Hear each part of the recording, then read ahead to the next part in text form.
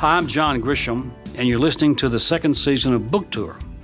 In this episode, I'm in the horse country of Lexington, Kentucky, for an event with Joseph Beth Booksellers at the Kentucky Theater. My guests include the best-selling mystery writer Sue Grafton and Michael Link, events director for Joseph Beth. Thanks for listening. Let's start the show.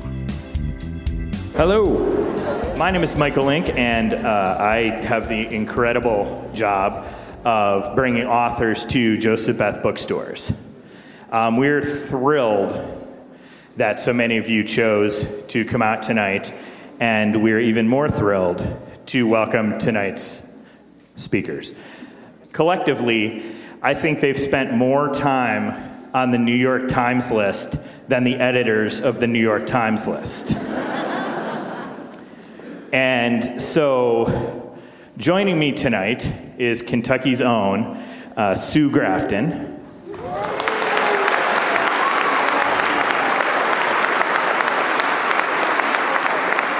Yep.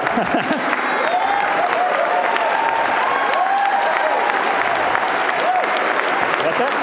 I know. Sue has come over from Louisville to help me attempt to contain the charm offensive that is tonight's other guest. Sue's new book, Y is for Yesterday, brings us one step closer to the day. Well, she's like, yes. For those of us who make a living selling her books, we're more like, can we add letters? Are we going to start with one, double A, double B? But please join me in welcoming our other speaker tonight, who I was just told, we just found out that his new book, The Rooster Bar, is #1 on the New York Times bestseller list.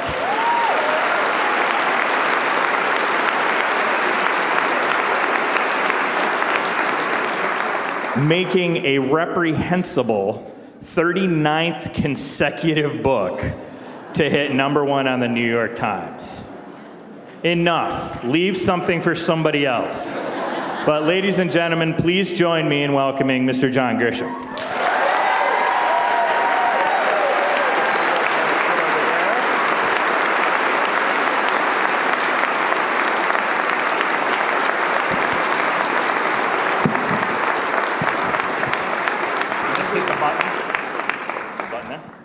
Live? Yeah. Okay, just checking. All right. Hey, you got I it? want you to know that Hello. damp weather makes my nose run. It is not that pesky cocaine habit of mine. I just want that straight among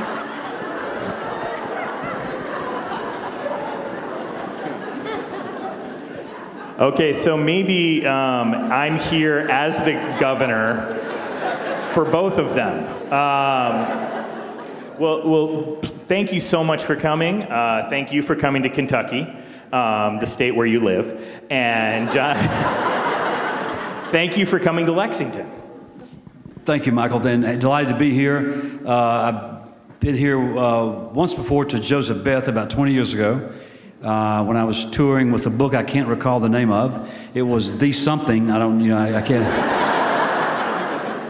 Like Sue, I have a problem with titles. They're not that original. And so I came here to Joseph Beth then to sign books, and have been back several times and delighted to be here now.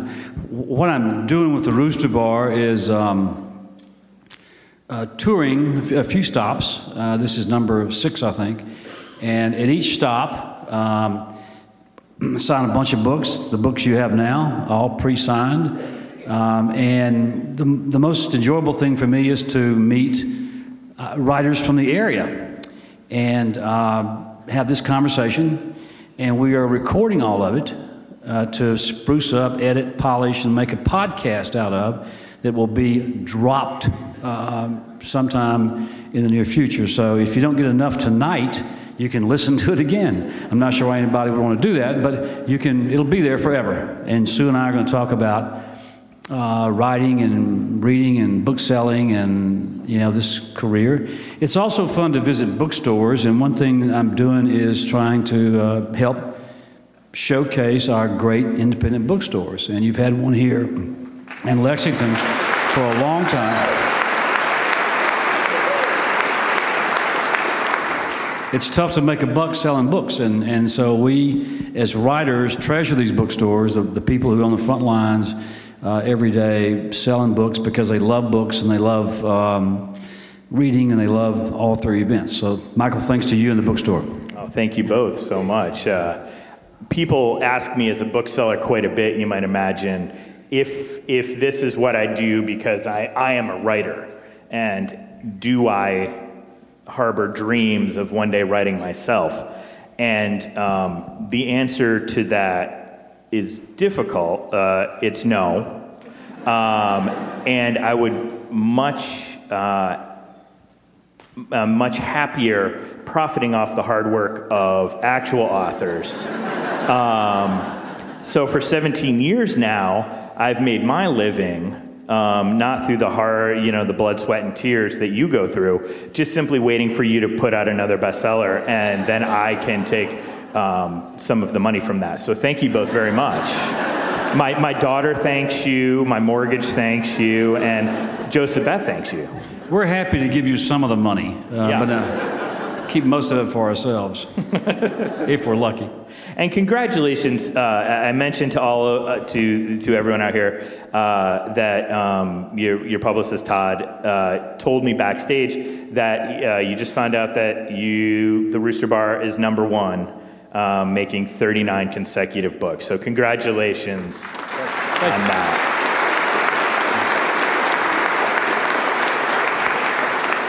Thank you. It never gets old. It's always fun to see it #1 for a while, and this is the busy time of the year because a third of all books are sold at Christmas time, the Christmas market, which begins today. And so publishers kind of pack in all the big books this time of the year. When do you publish? Certain time of the year? My books come out every 2 years. I'm slow. I'm really slow. And I didn't accuse you of being slow. I just yeah, it takes me forever.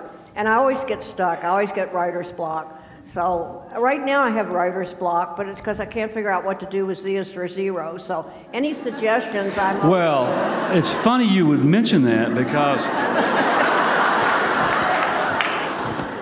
today, as we were signing 1,000 books back there in the back with the crew from Joseph Beth, we were talking about you. Most of it was very complimentary, and so we said, okay, what could we do with Z? I mean, do you get this all the time? People trying to be cute and telling you where you are with the next title? You get it all the time, don't you? Yep. Do you resent this? I do. Well, I don't care because the first suggestion was Z. It has to be something, of course, dealing with crime, okay? They are supposed to. We'll talk about your last one, okay, which we don't approve of, by the way. We have problems with Y. We will change Y. And we have problems with X. Because X was just X. It was no right, X's for something. Right. That's right. So which one do you want to start with, X, Y, or Z? So for Z, one of the best, I thought, was zip tie. You zip tie the handcuffs. Oh, gotcha. You don't like that one. Someone said Zoloft, which... It's very timely. I think that's pretty cool. It's a timely book. Zero. Yeah, come on, yeah. Zonked. No, you don't like that one? No. One really unusual one was Zapruder. The Zapruder film from the Kennedy assassination. If you could somehow tie Kinsey into the Kennedy investigation. No, you don't like that one? No. Well, that's all we got. And you never tell what it's going to. You never tell ahead of time what it's going to be, do you? Yeah, right. I just make it up as I go along. They're always asking me what I'm going to do when I get to the end of Z is for Zero, and I don't have a clue. For the last 40 years, I have known exactly what I'm going to do the next time I'm up at bat. And it's kind of nice to have an open door and some freedom to, I don't know what I'll do. Well, do you consider the career to be over? I mean, are you... Well, the thing is, writing is all I know how to do. I applied to Sears and Roebuck one year, and they never called me back. So I've been forced to write. It wasn't last year, was it? So I'm worried about being bored, among other things, but you're never bored. Well, I can't imagine. No, I mean, in the near future, I have several ideas for books that I could see writing over the next few years. I mean, I can't really look more than 2 or 3 books down the road. I write from January to July. It takes about 6 months. And so it's the time of the year now where I'm thinking about what's the next book going to be. Mm-hmm. And I have 2 really strong ideas, and I'm collecting research and things like that to get ready for it. But I pull the trigger every year on January the 1st. Right. Do you have a schedule like that? I do not. Generally, I start a book February, thereabouts. And it'll take me an entire calendar year to get it out. I noticed in the olden days, Amy Tan used to publish every 3 years, and it was greeted like the second coming. I would publish a book a year, and it's like, oh yeah, she's got another book out. It was no big deal. So I decided to slow down a little bit and create a little air of mystery there. I've thought about a book every other year for a long time. And my wife and I have been having these conversations for years. Hey, let's take a year off. Okay? Sounds like fun. What am I going to do for a year off? I mean, what am I going to do? She's not going to leave and go off anywhere for a long period of time because she has horses. Right. And I hate horses. I'm sorry. Alexa.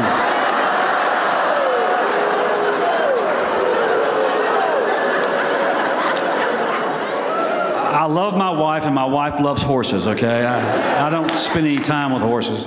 Is your podcast editable?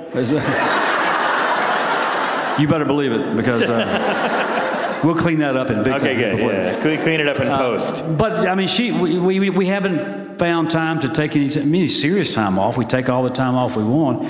But this is all I do for a living. Like you, it's what you do. And after doing it for so many years, as long as the ideas are fresh and the stories are fun, and I still thoroughly enjoy piecing together an intricate plot, a mystery, a crime story. That's great fun. That's what we do that we really enjoy. And so maybe we'll never have to quit. All right, back to why. Why is for yesterday? Yes, sir. Yes, sir. Yes, sir. Where'd that come from? Well, why is a tricky letter if you think about it. And with X, for instance, there were many X words in X, but there wasn't one that captured the whole book. So I just thought, I made up the rule, and I can break it if I feel like it, so that's what I did. And that was nice. People have complained a little bit about it, Anything you do that's different gets some complaints. We had a lot of complaints today in the back room about why. And a couple, not a lot, but a few, because I was trying to egg everybody on into coming up with, the best one we came up with is Y is for yellow tape. Like crime scene tape. Crime scene tape, yeah. You're laughing at that. You didn't like the... No. You never thought of that one? No. You're from Kentucky, Y is for Yankee? No? No, I don't think so. Okay, why don't you sell your stuff to Hollywood? Hollywood? Oh, I worked in Hollywood for 15 years. I just can't stand those people.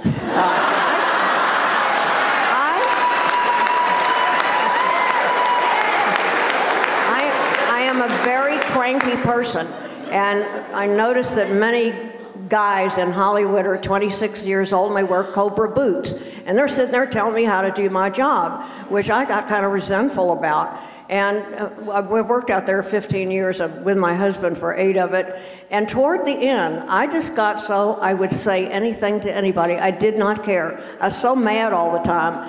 And we'd go to these meetings, and Steve would go, I can't believe you said that. I was like, I don't care, you know. And sure enough, I'd get fired once in a while, but I didn't care about that either. I don't like people messing with my work. Can't stand it. Especially if they think they're helping me. I call it taking their fine gold pencils to my work, and I don't appreciate that. So it's just better to keep my distance from them. I appreciate collaboration. I think it's a fabulous thing. I'm not able to do it. I work by myself. So I gather, Yeah, nobody reads what I do until it's done, except sometimes Steve. If I get scared, I'll ask him if I'm on track or off track. What led you to Hollywood to begin with? I had a novel published called The Lonely Madonna War, and that came out in '69, I believe, '67. And it sold to Hollywood. They made the film with Robert Ryan and Rod Steiger, and you know, it was a really fine cast, way too many people, and it was quite violent. It was essentially the Hatfields and McCoys. And I remember one day being on the set, and they were stuffing wet Kleenex in the end of this gun to mimic brain tissue. And I thought, what kind of sick person is doing that? And it was me. So anyway, I did not do well in Hollywood. I worked in television for some number of years, and it just did not suit my personality. So instead of condemning them, I've just stepped back, and I don't want them messing with me. Well, as you know, there are very few writers who feel that way when it comes to Hollywood. Most of us do deal with Hollywood. Has anyone ever attempted a screenplay based on one of Kinsey's adventures? No, you won't let them. No, you won't even, no, correct. Not even correct. the first one. No. Alibi was 1982, right? The first one. Was that? ABC. Your first book was 1982 in the Alphabet series? She's forgotten all of the books she's written. Okay. Was that 1982 that came out? Yeah. It was for Alibi. It was for Alibi. Yeah. When I go to bookstores, if I'm walking around incognito, I always go to the fiction section and go down to the G's to see how many of my books are there. And Grafton is right above Grisham. And I always count the number of Grafton books and then count the number of Grisham books. And if there are more Grafton books, I go after the manager and raise hell. So I'm always watching you, okay? Wherever you go, you're probably watching me too, right? Let's go back to X. Oh, man. What's wrong with X-ray? X Factor? X-ray. X-ray. Well, that isn't a crime as far as I know. Well, it's better than yesterday. Triple X? Yeah. When I first got the idea of doing the alphabet, I was reading an Edward Gorey cartoon book called The Gashley Crumb Tinies. And it went, A is for Amy, who fell down the stairs. B is for Basil, assaulted by bears. C is for Clara, who died of, what'd she do? Wasted away. D is for Desmond, who fell out of a sleigh. And I thought, why couldn't I do a series of novels based on the alphabet with crime words? And so I sat down and wrote down as many as I could think of, making sure I could stretch it. And most of those titles I've used. A was always for Alibi, B was for Burglar, C was for Corpse. I do this as a field sobriety test these days. I see if I can get all the way to the end without flubbing it. What was K? K? Yeah. Killer. What was R? Ricochet. Ricochet, okay. Quit helping. So we did some more research today as we're signing books, and you think you're going to be finished with Z. Yes. That's 26, right? We think you're cutting corners. Yeah. This is some serious research. We went back and checked the English language. All right. And in Old English, there were 29. Oh. Yeah. One is AE with a little hat over the top. Umlaut or something, huh? And that's pronounced ash. Okay. One is called an insular G. This is really impressive research. Right. It's pronounced G. Okay. G. And then there's a TH sound that's pronounced thorn, believe it or not. This is straight from Google, so it's got to be correct. So you're cutting corners. You actually have 4 more to write. Oh boy, thank you. So to help you, we thought about AE is for ash, right? So we thought that would be AE is for autopsy. Okay. You like that? Okay. Yeah. I know you're not going to write this book, but we're trying to help you. G is for gore. All right. Blood and gore. We thought that was pretty. You're not impressed with our research today, are you? TH, thorn. TH, thorn is for thug. We thought that was clever. Yeah, right. I mean, aren't you excited? You have 4. You have 4 more books to write. Okay. What if you called your publisher tomorrow and said, "Hey, I want a 3-book contract for 3 more Kinsey novels"? They would throw money at you, right? Well, you could write them. How about? I wouldn't mind. No, then you would sue me for stealing your idea. Well, I get sued all the time, so I try to stay away from law. So much for our research. We spent all day on that. right. I do come from a family of lawyers. My father did municipal bonds up in Louisville. He was known as the Dean of Kentucky Bond Law. I have a cousin who does personal injury and a cousin who does, But my father said to me at one point, "Do not ever become a lawyer. You will be bored to tears." And so I think that's probably true, although I do envy you your law degree. I wish I had one. I don't want to be a lawyer, but I wish I had that information. It's fabulous. So I don't think I would have ever written anything if I had not been a lawyer. Unlike you, it was not something I thought about as a young kid, teenager student. I never studied writing, never dreamed of being a writer. I think I knew in college that I could handle the language. I was not intimidated by writing assignments and things like that. I always felt comfortable writing, but I never thought about pursuing it.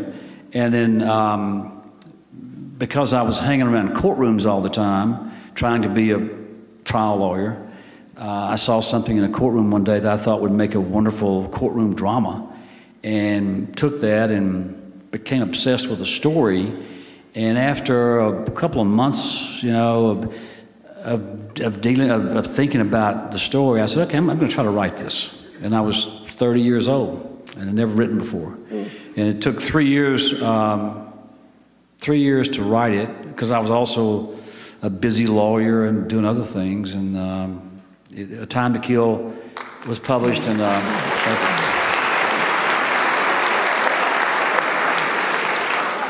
Thank you. Published in 1989, and it was a total flop. I mean, it didn't sell. The book didn't sell. It was a small publisher and never got off the ground. Yeah. How was A received? I don't think anybody even noticed it. I think the print run was 6,300 copies, and I sold it on the basis of 65 pages to an editor who had never edited a mystery novel. And it was one of those things. I have been with her since the beginning, and I'm with my agent since B is for Burglar. So I have a long history with these people, and they're very protective of me, which is lovely. A was, in some ways, my sassiest book. I had nothing to lose. I didn't care, I had no reputation. I wasn't getting paid for it, so why not just do whatever suited me? And even to this day, I think it has some piss and vinegar in it that some of the other books do not have. So. I've always found Kinsey to be very pissy and vinegary. She's full of it, right? Yeah. So, 6,300 copies for the first one? Yeah. Has that gone up steadily? Well, it took me until F is for Fugitive and paperback and G is for Gumshoe and hardback to hit the list, which was really good for me because I couldn't get swell-headed about it, I did not have an instant success. I had to labor for every goal that I achieved. And I think that helped me stay grounded. I'm not stuck on myself. I don't think I'm terrific. I don't walk around with my head swelling. So I think it's better for writers to take care of business and not get all sidetracked by fame and fortune. So I was lucky in that respect. What motivated you to start writing to begin with? Well, the very beginning, I wrote A is for Alibi because I was in the middle of a very bitter divorce, and I had no money and I had no attorney, so I used to lie in bed at night and think of ways to kill the sucker. And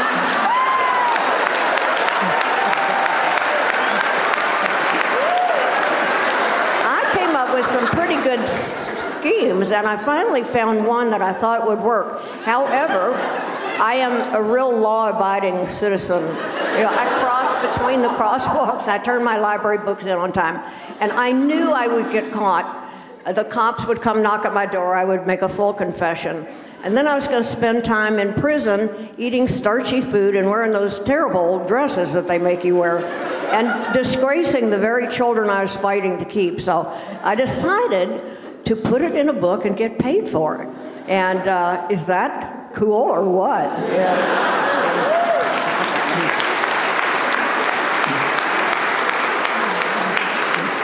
So welcome back to John Grisham's True Confessions podcast.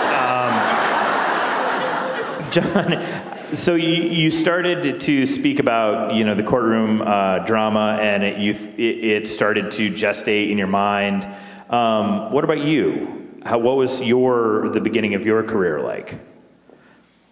What, you mean as a writer? Yeah. I started with that story. I finally was obsessed with it enough to try to write the first chapter. And I wrote a chapter on a legal pad in longhand, and showed it to my wife. She liked it, so I kept going. And I got into the discipline. I didn't have any time to write, and I tell aspiring writers all the time, students, that's a terrible excuse if you don't have time, because you can always find 15 minutes or 30 minutes somewhere. For me, it was getting up at 5 o'clock in the morning and going to the office very early and writing for an hour or two. My wife, we were having babies and life was crazy, and I couldn't do it at home. And so I had to, and I was gone 3 months out of the year to the state capitol, to the state legislature, because I'd been elected to the state legislature. So, life was crazy. But I somehow found the discipline to make myself do that at 5 o'clock in the morning. And I learned another very valuable lesson. Several times with the time to kill, I would put it down and didn't really want to go back, and I didn't see it was a waste of time.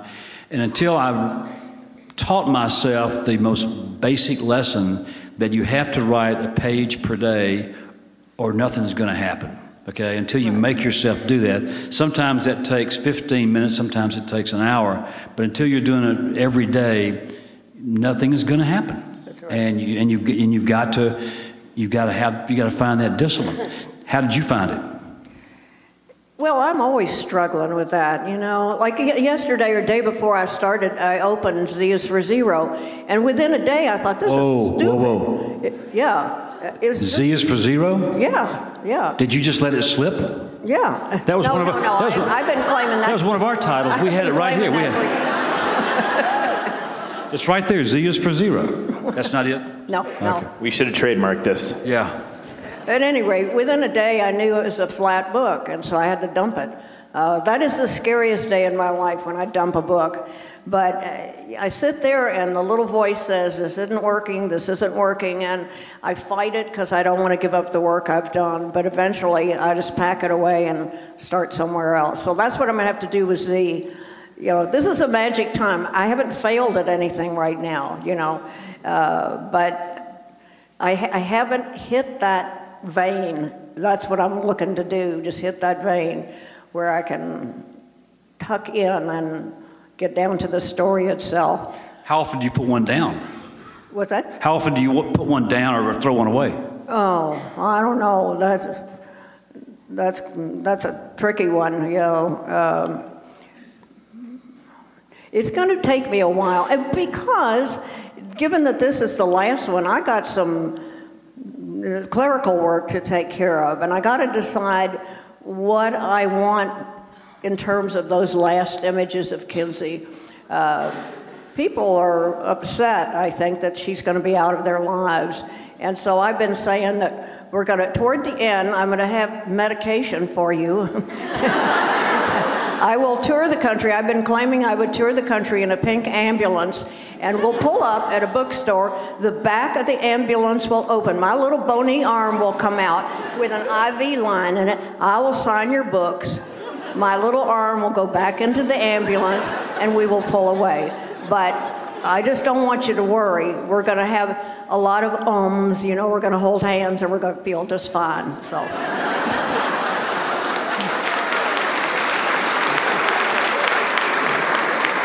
So one question that we hear a lot hosting events with authors, just about the kind of the process, is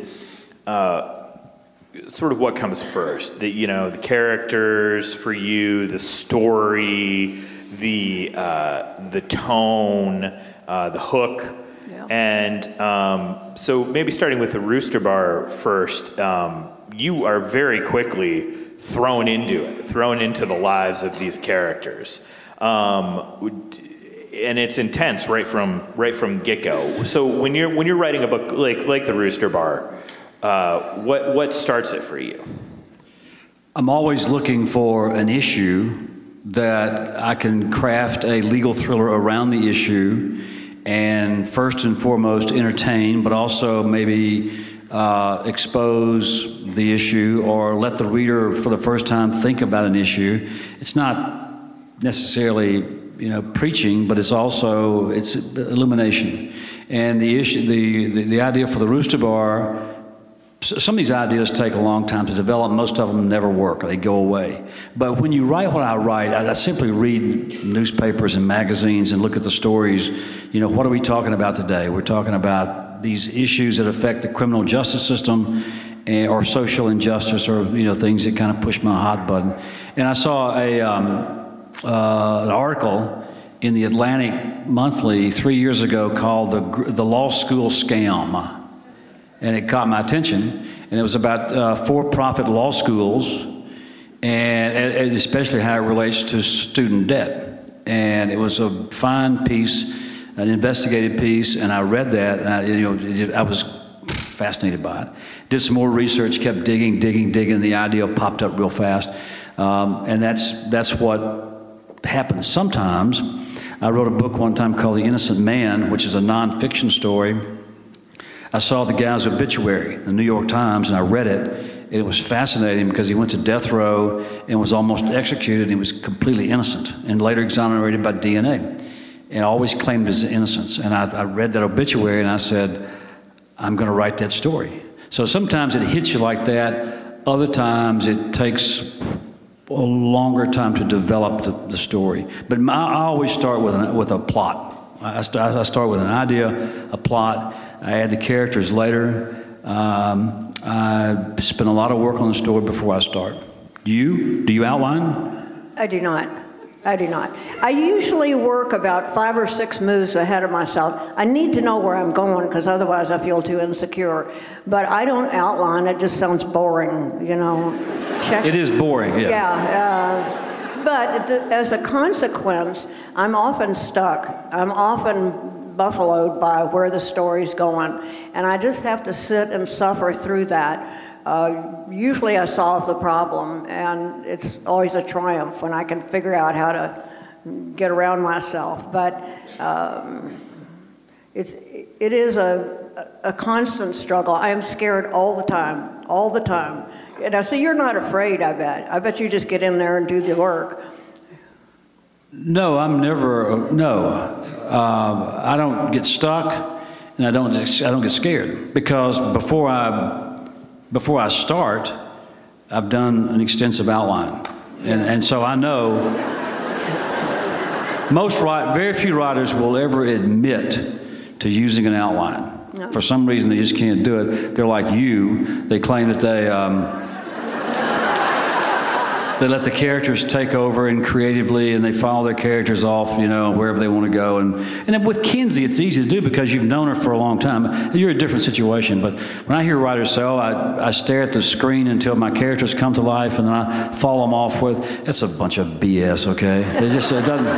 It doesn't work that way. I think when you write suspense and mystery, plot points are so crucial. You better know where you're going when you start, and I always do. I know how the book's going to end before I start it. What I'm not sure people appreciate is how carefully structured a mystery novel is. I think people launch themselves into writing a mystery novel with no clear sense of how carefully it has to be put together. I call mystery writers the neurosurgeons of literature. We are the magicians, we pull a rabbit out of a hat, and we do our job right before your very eyes, and my job is to fool you and make you feel okay about it. So if I fail, if you guess who the killer is on page 3, you're mad at me, right? If you get to the end of the book and you still can't figure it out, you're mad at me. So I got 1 chance in 3 of doing okay by you, but it is a challenge, and I love the rules and regulations. I love the form. It is the one form in which the reader and the writer are pitted against each other. It is a contest between your mind and my mind, and I have to figure out what you're perceiving and then turn it on you, so that I'm leading you astray. And so it's very manipulative, darling. But it is great fun, and when it's working, I love it better than anything. When it's not working, I blow my brains out, Were you influenced by someone, a writer? Well, my father wrote. He wrote and published 3 mystery novels based on a British nursery rhyme. So he wrote, "The rat began to gnaw the rope began to hang the butcher." He was writing about an attorney in Louisville, Kentucky in the 40s. Could not make any money at it. I saw one of his royalty statements once, like $280. And he had a law firm, he had a family to support, and he just could not do it with the writing. And so he gave it up, thinking that when he retired, he would go back. But he died in harness, so I learned a lesson from that. You cannot put it off. If you want to do a piece of work, you do it. Otherwise, you don't know how much time you have. And then later in life, later in your career, who influenced you? Influences? Yeah. I think Elmore Leonard, because he has the finest ear for low-life dialogue. Yeah. I just adore him.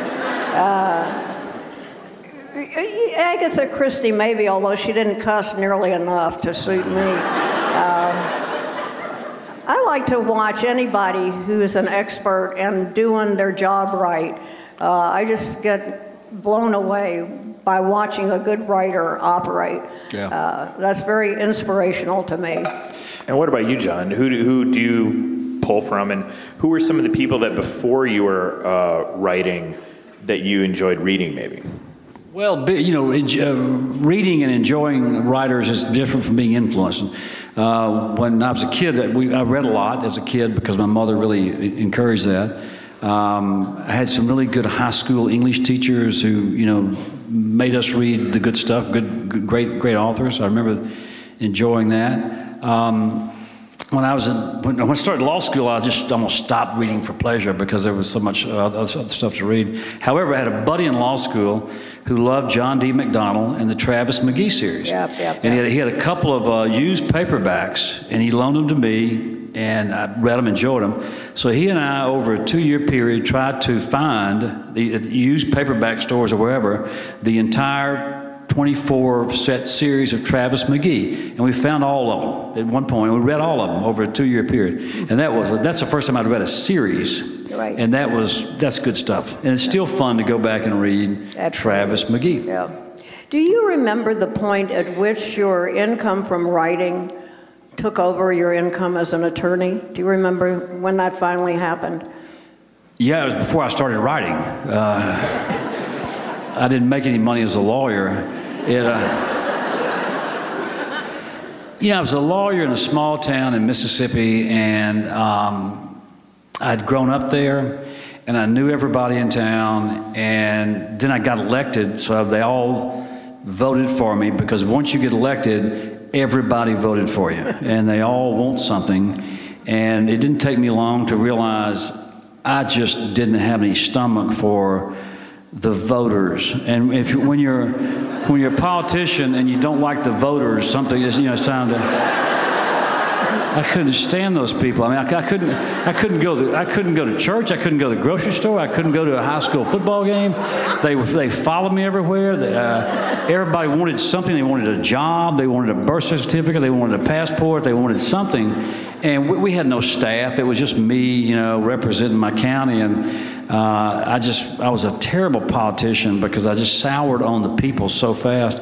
And they would make an appointment with my secretary to come in and talk about a legal problem, okay?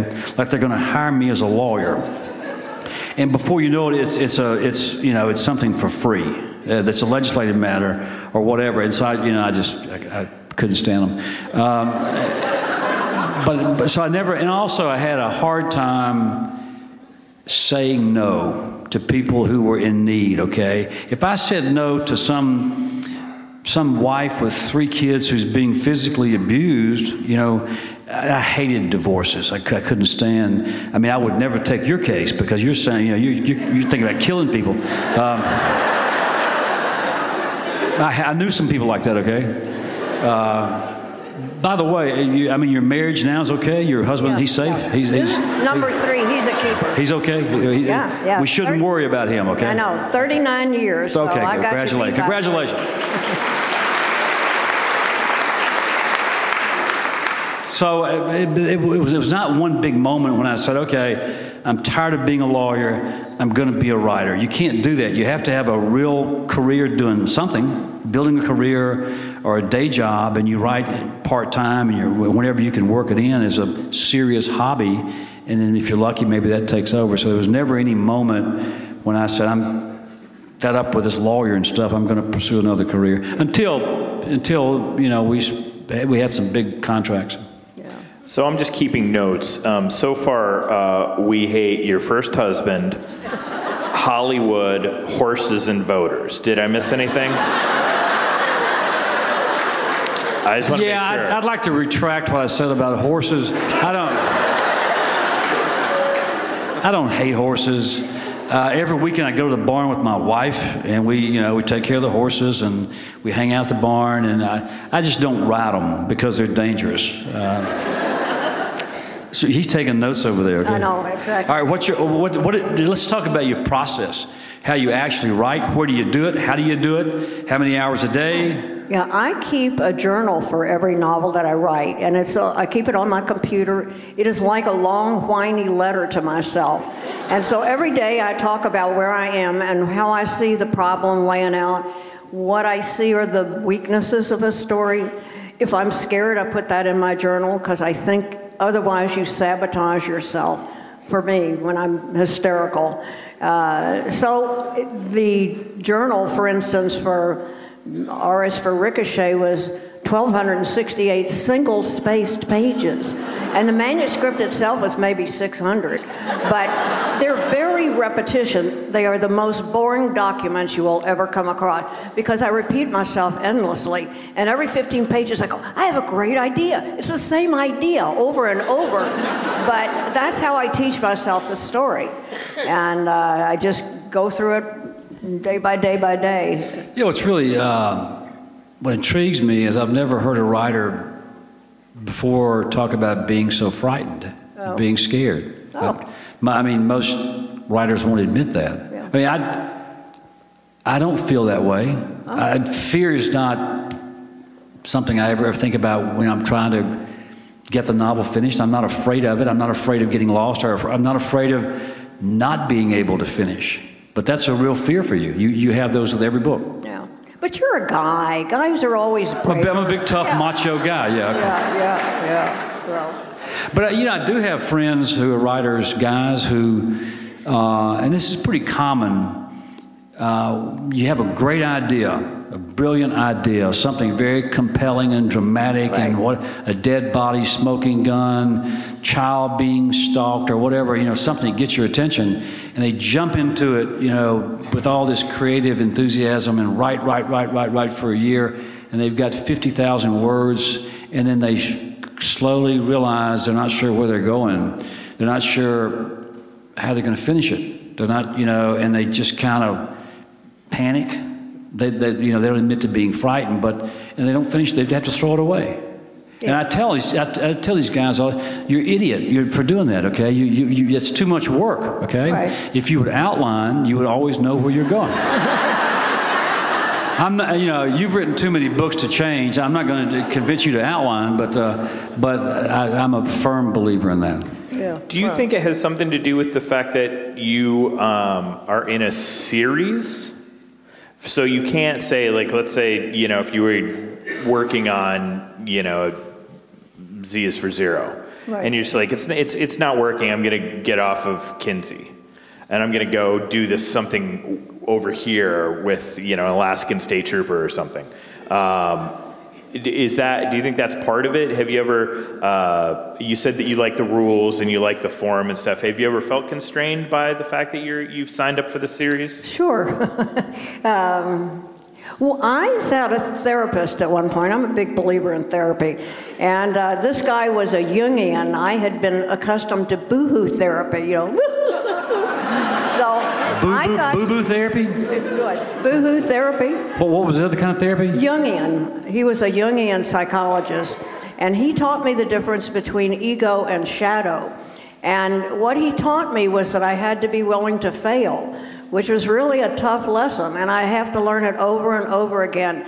You have to take risk. You have to operate right out on the edge of your ability, and you have to be willing to fall flat on your face. Otherwise, what are we doing here? It's too easy. So, but that made a big difference to me. That book was J is for Judgment, which I consider a shadow-written book. I just gave up all hope and let the book write itself, and that's one of my favorites. So you do have favorites? Yeah, absolutely. Ellis for Lawless is a favorite. It's just a cross-country romp. It was great fun. I like J is for Judgment. O is for Outlaw. There's some of them in there that really satisfy me, and they really fulfill what I set out to do. Not always. So I started a series about 7 or 8 years ago for kids. It's called Theodore Boone. Thank you. It's about a 13-year-old kid he's his only child. Both parents are lawyers, and he thinks he's a lawyer because he knows so much about the law. And he's always getting in trouble because he gives legal advice to his friends, and it's kind of funny. So I've written 6 of them. Okay, I didn't write one this fall. Published one last year, and after 6 books, I catch myself. And then I'm going to ask you the same question. Do you forget what your character has done? Do you forget places in town? Do you forget other characters? I mean, I can't keep up with what I've already written. I don't know all the characters. Surely after 25 books. Yeah. Well, people write me these letters and say, why did Peter take the suitcase? I don't even know what they're talking about. I have no idea. Why did this guy kill this other guy? It was a book I wrote 15 years ago. How do I know? So, yeah, you wrote it 15 years ago, but they read it last week. Oh, I do. And they know more than you do about what you've written. I mean, that happens to me all the time. Except I'm getting letters from kids, 12-year-old kids who are finding mistakes in the Theodore Boone series, and you feel like a really, clown because you can't catch your own. But I can't go back and read all 6 of those books. I just can't do that. Oh. You don't go back and read? I do. I go back and read them in sort of random order because I forget the little moments, the little moments that I lay in, and those are such a joy to me. I'll remember the big moves, the plot moves and the character moves, but it is the little moments that I treasure, and I forget them unless I go back and read the book. And sometimes I intimidate myself. How did I do that one, So it's, I have to be kind of careful about that, scare myself. I've read 2 of my books long after they were published. When I finish one, I'm pretty well done with it, okay? And when you go through all the rewrites and edits and all that stuff that's not any fun, and finally it's done, it goes to press, and 3 months later it comes out, like Rooster Bar, just came out, and I finished that book 5 months ago, and I'm having trouble remembering what I put in the book, okay, only 5 months ago. But I just never do that. I've read a collection of short stories and a football novel called Bleachers, and I read those books because I read the audio. Yeah, right. Which I'll never do again because it's far too much work. But occasionally I'll pick up a book and at random just open it up and read a page and try to remember what I was doing in life when I wrote that. And I'll read it. I'll say, that's pretty good. Yeah, okay. Right. Or I'll say, obviously, I was in a hurry. I wish I could do it over. Yeah. But I don't spend time worrying about them. Once they're done, they're done. I can't go back. I'm a perfectionist. If it isn't right, I will not proceed, because to me it's like operating a battleship. If you're 1 degree off and you stick on that course, you're going to be way over on the far side of the world. So it has to be absolutely correct before I will move forward. And that's why I get stuck so often, because I'm trying to figure out how to make a piece of story work. Well, if you would outline, you wouldn't get stuck. Okay. You just keep going, okay? Can't do it. Can't do it. Can't do it. You're never going to outline. No, I don't think I can. I could do several moves. I could do maybe several scenes in advance of myself, but I couldn't outline a whole book. It would be so boring, It's boring. Yeah, see? So again, the actual process. How do you write? Where do you write? What do you do when you write? Where are you? On the new one? See? No, I mean your average day when you're writing. Where are you? Where do you write? What am I writing? Where do you write? Oh, where? I have an office in California and an office in Kentucky, and the same computer, same research materials that I travel, take back and forth with me. What time do you start in the morning? About 9. How long do you go? I write till about mid-afternoon, and then I get stupid. I can just feel when it's done, and you might as well stop working right then. After 4 or 5 hours, if you're doing it, diligently. Sometimes after 3 hours, I'm dead. Your brain is mush. You have to go do something physical. Exactly. Do you break for lunch? Do you break for breakfast? Yeah, I break. I'm really kind of trivial in that. I'll do anything to interrupt my work. Yeah, me too. It's so boring. You're just sitting there and you think, okay, what can I do? One time I started smoking a pipe to have something to do with my hands, Right. And the whole room's filled with pipe smoke, and my wife didn't like that. I'm in a separate building. I'll get up and walk around. It's so, you get tired of doing it. I play computer solitaire. I really have quite an issue around Free Cell and Pyramid. I probably ought to have some help with that. I'll sit there for hours playing Pyramid and. When you're supposed to be writing? Yeah. So what's a good day? 500 words, 1,000 words? I used to count words, and now I don't. I think page count makes more difference than word count. And sometimes it's working, and you just sail through a big section. Other times it's just too much of a struggle. Do you ever cut corners and you're thinking, this is going pretty slow, or I'm not having a good day, so you use too much dialogue? Yeah. Yeah, okay, I do too, yeah. But the dialogue is easier for me to write, and it really picks up the pace. And so I have this constant, daily, hourly battle about how much dialogue and how much narrative description and how much, Right. So you I used to color code, for dialogue, description, action, and if you lay it out with index cards, you can see exactly where the saggy parts are in a story, and that's kind of fun. I like to use index cards, which is what Kinsey Millhone does as well. But I love Elmore Leonard's advice. he published a book, his tips on writing. And one of his favorite tips was, he says, I don't write the parts that people skip. Yeah, right. Elmer Leonard says, never start with the weather. It's just too boring. The weather, yeah. Yeah, right. And don't use the prologue. So. Right. We're out of time. Thank you all for coming. Thanks to Joseph Beth. Thanks to Sue Grafton.